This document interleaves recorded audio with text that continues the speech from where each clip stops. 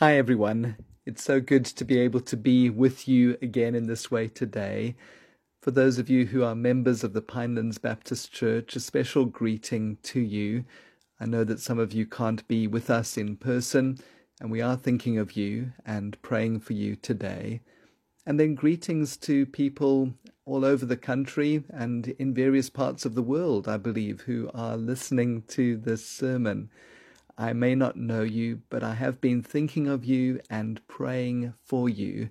And wherever you find yourself today, I pray that God himself, through the power of his Holy Spirit, would come and through his word speak very deeply and personally into your life today. Today is the second part of our look at 1 Peter chapter 4, verses 12 to 19. And in this section, Peter addresses the topic of suffering as a Christian, one last time in this letter, before moving on to some final topics. And we saw in our last sermon that what Peter says to us is vitally important. It's an important part of our Christian beliefs, the idea that suffering as a Christian is normal. And it's also an important part of our Christian practice. Peter has some really practical, down-to-earth advice for us in terms of what to do when we are persecuted. So let's have a look again at 1 Peter chapter 4 from verse 12. Dear friends, do not be surprised at the painful trial you are suffering, as though something strange were happening to you, but rejoice that you participate in the sufferings of Christ, so that you may be overjoyed when his glory is revealed. If you are insulted because of the name of Christ, you are blessed, for the Spirit of glory and of God rests on you. If you suffer, it should not be as a murderer or thief or any other kind of criminal, or even as a meddler. However, if you suffer as a Christian, do not be ashamed, but praise God that you bear that name.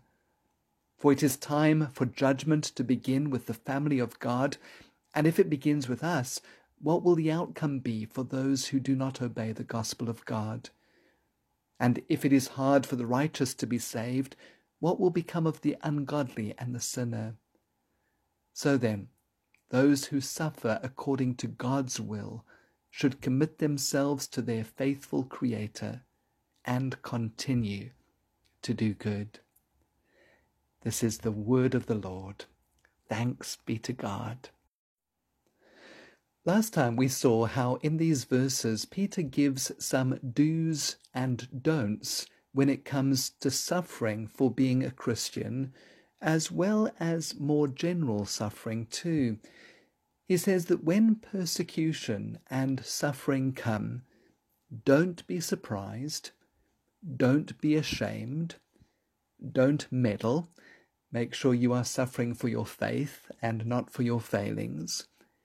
Instead, do rejoice, not in the suffering or persecution itself, but rather rejoice in what they signify and in what they are achieving. Rejoice that you participate in the sufferings of Christ. Rejoice that your joy will overflow when he returns.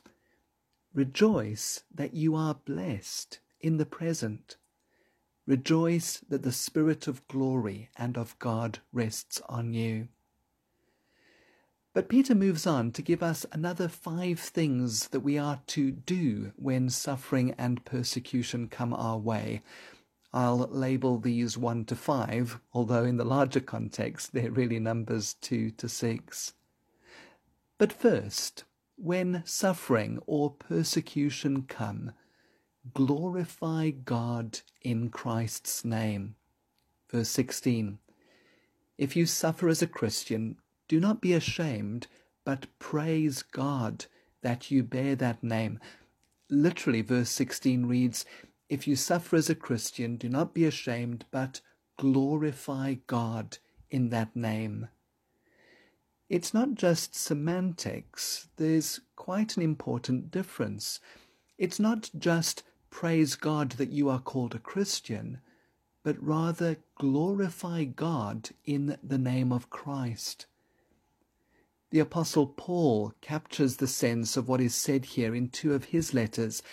He writes to the Colossians and says, "And whatever you do, whether in word or deed, do it all in the name of the Lord Jesus, giving thanks to God the Father through him." And similarly, he writes to the Corinthians and says, "So whether you eat or drink or whatever you do, do it all for the glory of God." When Peter says, glorify God in that name, he means that if you are being persecuted and mocked as a Christian, or if you are going through suffering as a Christian, you must continue to speak and act in such a way that God is honored in your life.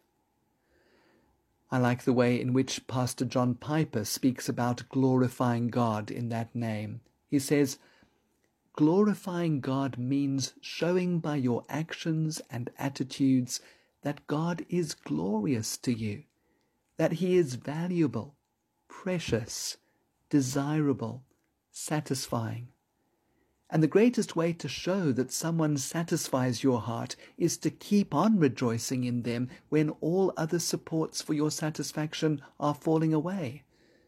When you keep rejoicing in God in the midst of suffering, it shows that God, and not other things, is the great source of your joy.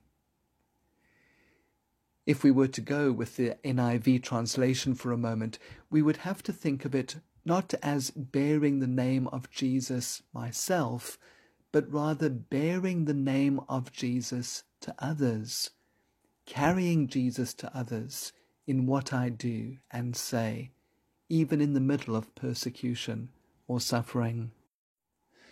Last time I mentioned Pastor Joseph Tson, who stood up to Ceausescu's repression of Christianity in Romania back in the 1970s. In one of his books, he relates the following incident from a few years back.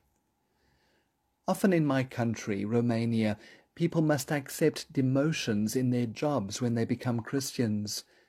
If someone in a very high position is converted to Jesus Christ and joins the church, immediately the authorities will hold a public meeting to expose him as a backward creature and have him publicly demoted or fired. I had a man in an important position whom I baptized come to me and ask, "Now what shall I do? They will convene 3,000 or 4,000 people to expose me and mock me. They will give me 5 minutes to defend myself. How should I do it?" "Brother," I told him, "defending yourself is the only thing you shouldn't do. This is your unique chance to tell them who you were before and what Jesus made of you, who Jesus is and what he is for you now." His face shone and he said, "Brother Joseph, I know what I am going to do." And he did it well. So well that afterwards he was severely demoted. He lost almost half his salary. But he kept coming to me after that saying, "Brother Joseph, you know I cannot walk in that factory now without someone coming up to me. Wherever I go, somebody pulls me in a corner, looks around to see that nobody sees him talking to me, and then whispers, 'Give me the address of your church,' or 'Tell me more about Jesus,' or 'Do you have a Bible for me?' Whether we are suffering, whether we are being persecuted, or whether we're just going about our ordinary day-to-day lives, Peter says we're to live in such a way that in everything God is glorified. Glorify God in Christ's name. Secondly, when facing persecution or suffering, Peter says we must remember God's judgment. Verses 17 and 18. For it is time for judgment to begin with the family, literally the house of God. And if it begins with us, what will the outcome be for those who do not obey the gospel of God? And if it is hard for the righteous to be saved, what will become of the ungodly and the sinner? When Peter speaks about judgment beginning with the house of God, he doesn't mean that God is angry with his people, and so he is using persecution to punish them. The word judgment here doesn't mean condemnation, but rather has the sense of evaluation, judging the worth or the genuineness of something. Peter is saying that while his readers may be experiencing persecution, that actually shows that they are genuine believers, because if they weren't genuine believers, then they wouldn't be experiencing persecution. In verse 12, Peter says, "Do not be surprised at the painful trial you are suffering," literally the fiery ordeal you are suffering. And remember what Peter said about fire back in chapter 1. "In this you greatly rejoice, though now for a little while you may have had to suffer grief in all kinds of trials. These have come so that your faith, of greater worth than gold which perishes even though refined by fire, may be proved genuine, and may result in praise, glory, and honor when Jesus Christ is revealed."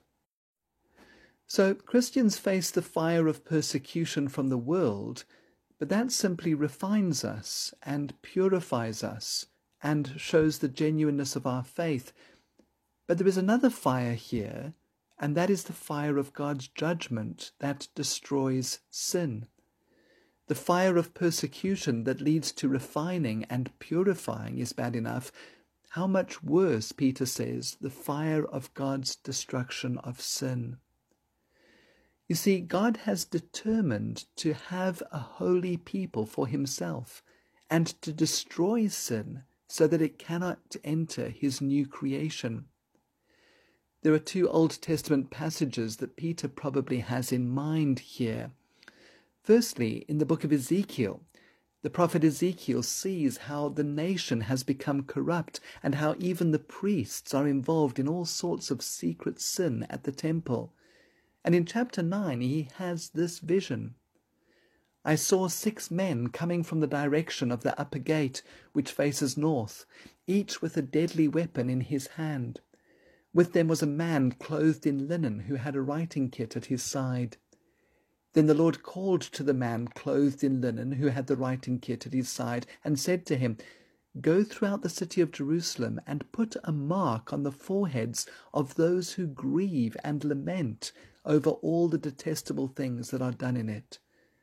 As I listened, he said to the others, 'Follow him through the city and kill without showing pity or compassion. Slaughter the old men, the young men, the women, the mothers, the children, but do not touch anyone who has the mark.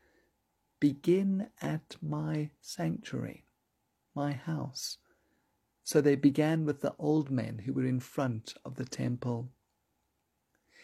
In this vision, then, judgment begins at the house of God and spreads from there to the rest of the nation and out into the world. God is purifying his own people, and he is destroying sin. And then in Malachi chapter 3, we read these words. God says to Malachi, speaking about the coming of the Messiah, "I will send my messenger who will prepare the way before me. Then suddenly the Lord you are seeking will come to his temple. The messenger of the covenant whom you desire will come. But who can endure the day of his coming? Who can stand when he appears? For he will be like a refiner's fire or a launderer's soap. He will sit as a refiner and purifier of silver. He will purify the Levites and refine them like gold and silver." Again, God's purifying judgment starts with his own people, and particularly with the priests. That's why, in fact, the very next topic in Peter's letter will be Christian leaders, elders. But God's judgment begins with his own people. His judgment on his own people is intended to refine them and purify them, and then his judgment on the world is to destroy sin. Just to say that this picture is picked up again in the book of Revelation, in the description of that great tribulation that will take place before Jesus' return.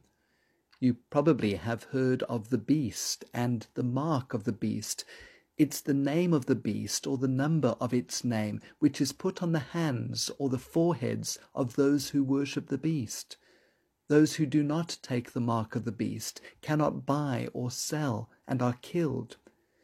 But in chapter 14 we are told about another group, those who have the name of the Lamb and the name of his Father on their foreheads.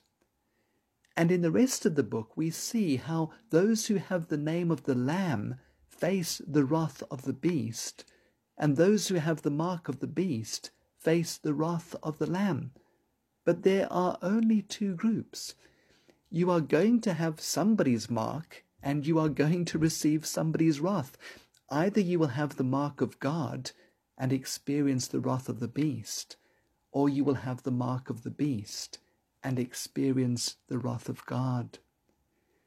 And in a similar way, Peter says here, the fact that you are being persecuted shows that you belong to God. You bear his name. And while you may experience the fire of persecution, what will the outcome be for those who do not obey the gospel of God? What will become of the ungodly and the sinner who do not bear God's name, and who will, therefore, experience the fire of his judgment? So, when I am misunderstood, or excluded, or ridiculed for my faith, I can take heart in knowing that this shows the genuineness of my faith. And I can take comfort in knowing that God is using this to refine me and make me more like him. I can also feel a sense of relief in knowing that no matter how painful this may be, it is as nothing compared to God's final judgment on sin, which I will escape because of my relationship with Jesus.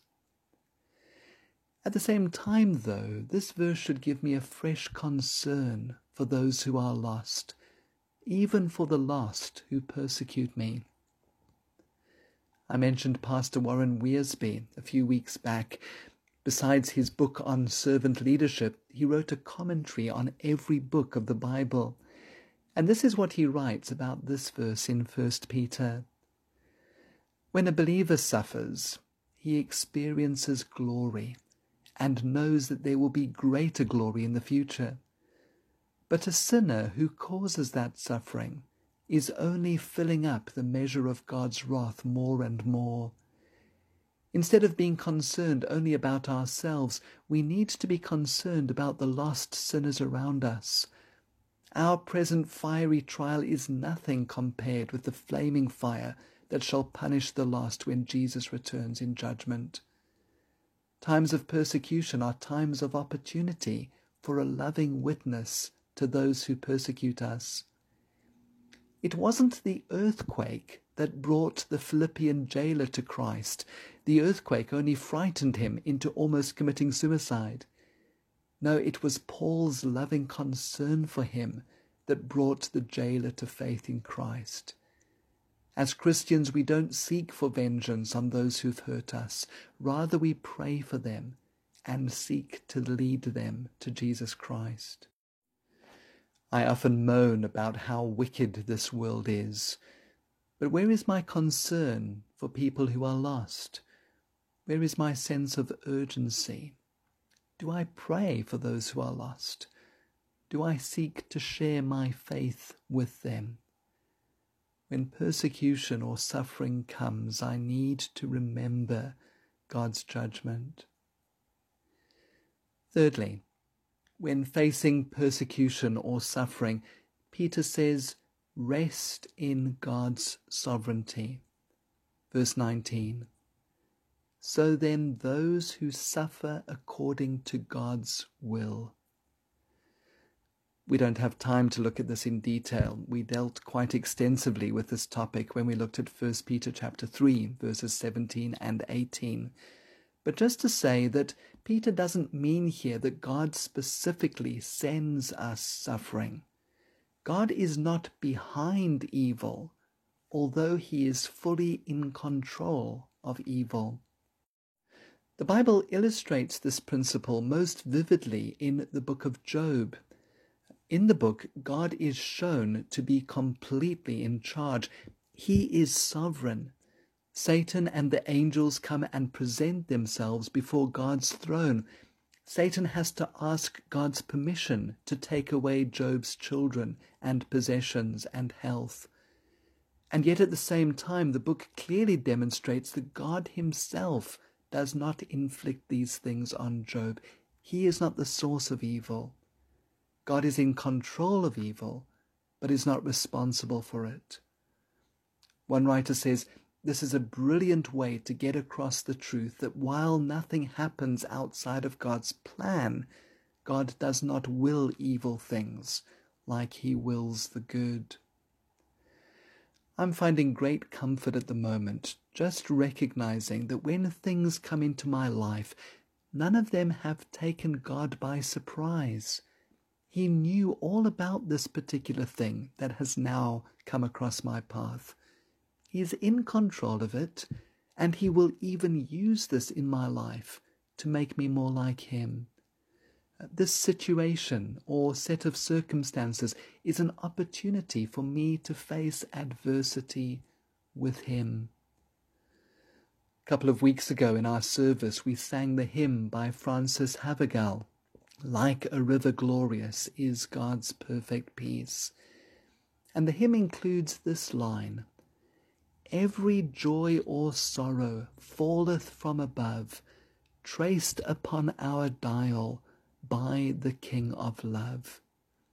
Again, he is not the author of sorrow, but he is in control of it.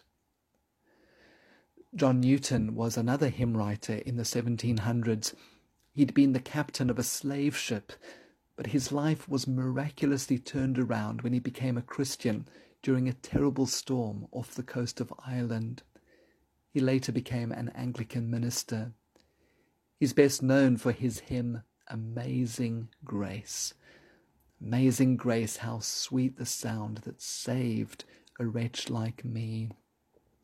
We've got a number of his writings still today, including a letter he wrote to a friend of his whose sister was ill. And in the letter he says this, "I wish you may be enabled to leave her and yourself and all your concerns in his hands. He has a sovereign right to do with us as he pleases, and if we consider what we are, surely we shall confess we have no reason to complain. And to those who seek him, his sovereignty is exercised in a way of grace. All shall work together for good. Everything is needful that he sends. Nothing can be needful that he withholds." It's possible to use the idea of God's sovereignty as a club which hurts people. God is in control. He's sending this into your life. But Newton doesn't intend this as a club, but rather as a comfort. All shall work together for good. Everything is needful that he sends.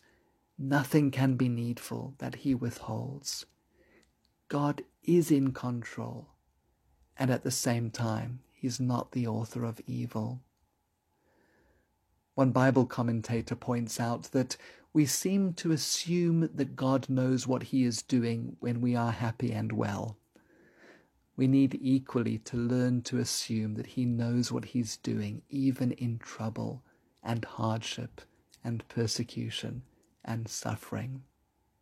Rest in God's sovereignty. Fourthly, when facing persecution or suffering, Peter says, commit yourself to your faithful Creator. Verse 19. So then, those who suffer according to God's will should commit themselves to their faithful Creator. It's interesting that Peter tells us here to commit ourselves to God our Creator, and not God our Saviour or God our Judge, as he does earlier in this letter. But this idea of God being our Creator is a very important one in times of suffering, and can help us too in terms of God's sovereignty. In fact, it's a picture that Jesus used too in this context of persecution. In part 1 of this sermon, under the heading Don't Be Surprised, we looked at Matthew chapter 10, where Jesus sends out the 12 disciples on a short-term missions trip, and he warns them all about the persecution they will face, the fact that they will be arrested and flogged in the synagogues, that brother will betray brother to death, that children will rebel against their parents and have them put to death, that the disciples will be hated by everyone because of Jesus. And right in the middle of this description of persecution, Jesus says in verse 29, "Are not 2 sparrows sold for a penny? Yet not one of them will fall to the ground apart from your Father.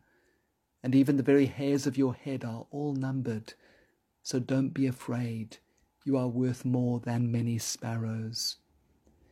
In effect, Jesus tells his disciples that in the middle of persecution, they are to commit themselves to their faithful Creator. I think that there is some real wisdom in us remembering the fact that we are just creatures. Sometimes on a morning I go out into the garden and sit for a while and look at all of the other creatures who are waking up and who are, in a sense, presenting themselves before God for that day. I remind myself that God knew that sparrow when it was just an egg. God is going to provide food for that sparrow today, and that sparrow will not fall to the ground apart from God, without God knowing and seeing and being there to catch it. And what is true of that sparrow is true of me too. I tend to think that the whole universe revolves around me, but I'm just a tiny speck in this world, and this world is a tiny grain of sand in a vast universe. There is a God, and I am not him. It's interesting to me that in the Old Testament, when Job is going through the most horrific suffering, it was God speaking to him about the created order that changed Job's perspective. Many people think that the book of Job is God's answer to the question of suffering, but at the end of the book, when God finally speaks, he doesn't provide any answers. Instead, he asks Job a whole lot of questions. Where were you when I laid the earth's foundation? Tell me if you understand. Who marked off its dimensions? Surely you know. Who stretched a measuring line across it? On what were its footings set, or who laid its cornerstone, while the morning stars sang together, and all the angels shouted for joy? Can you bind the beautiful Pleiades? Can you loose the cords of Orion? Can you bring forth the constellations in their seasons, or lead out the bear with its cubs? Do you know the laws of the heavens? Can you set up God's dominion over the earth?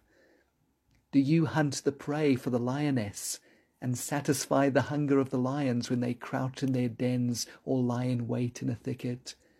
Who provides food for the ravens when its young cry out to God and wander about for lack of food?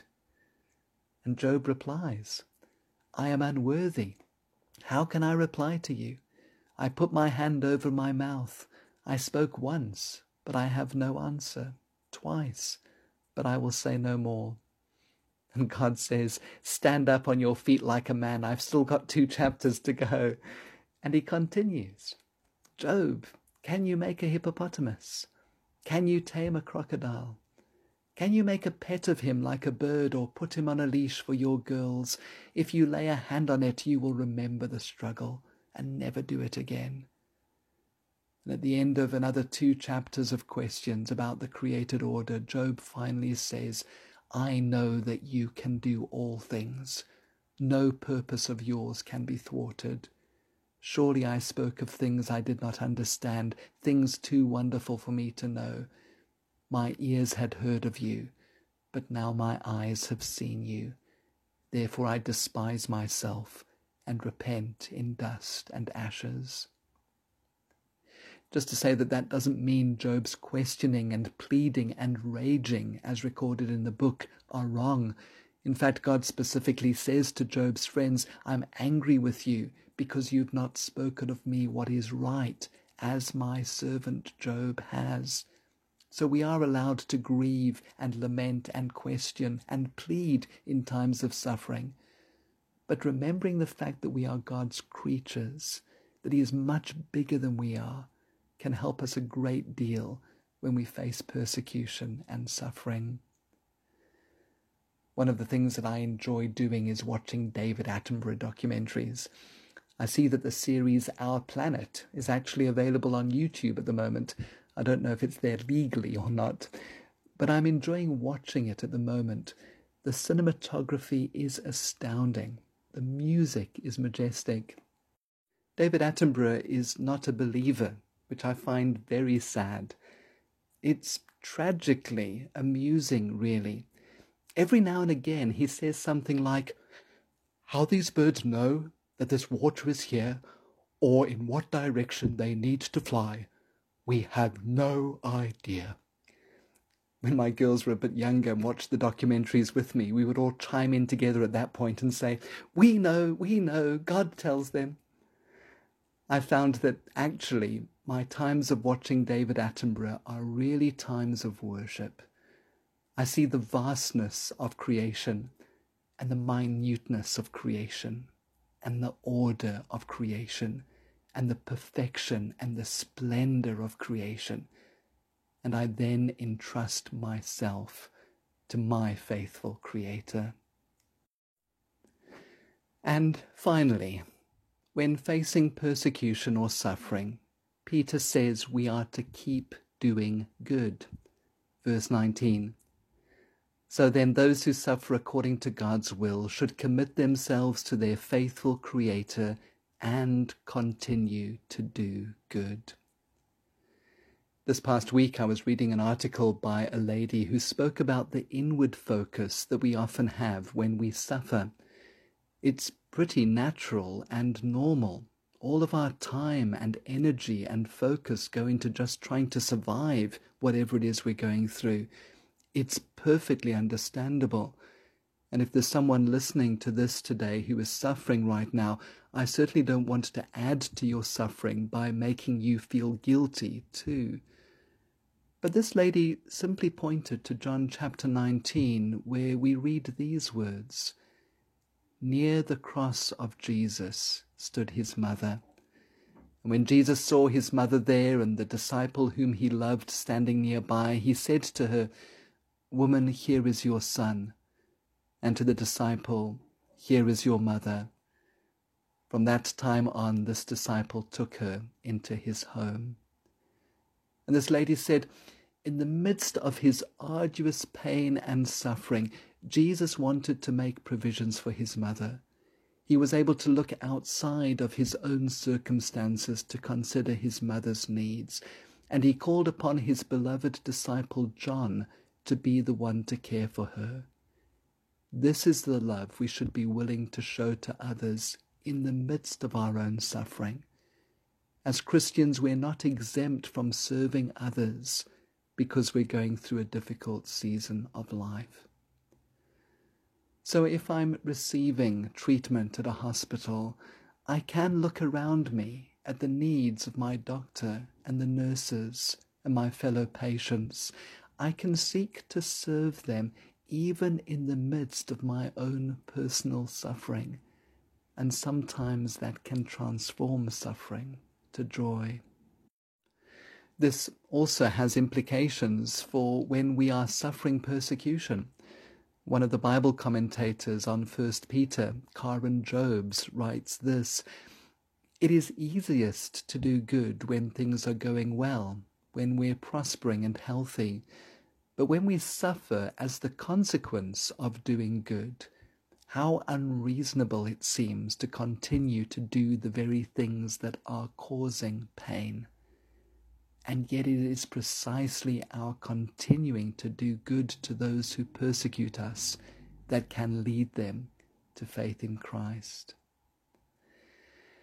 As you can see, there's an awful lot for us in these 7 short verses, at least an hour's worth, added to the points that we looked at last time. The Bible tells us that when we face persecution and suffering, We are to glorify God in Christ's name. Remember God's judgment. Rest in God's sovereignty. Commit ourselves to our Creator and keep on doing good. May God strengthen us to do that even in the week that lies ahead. Amen.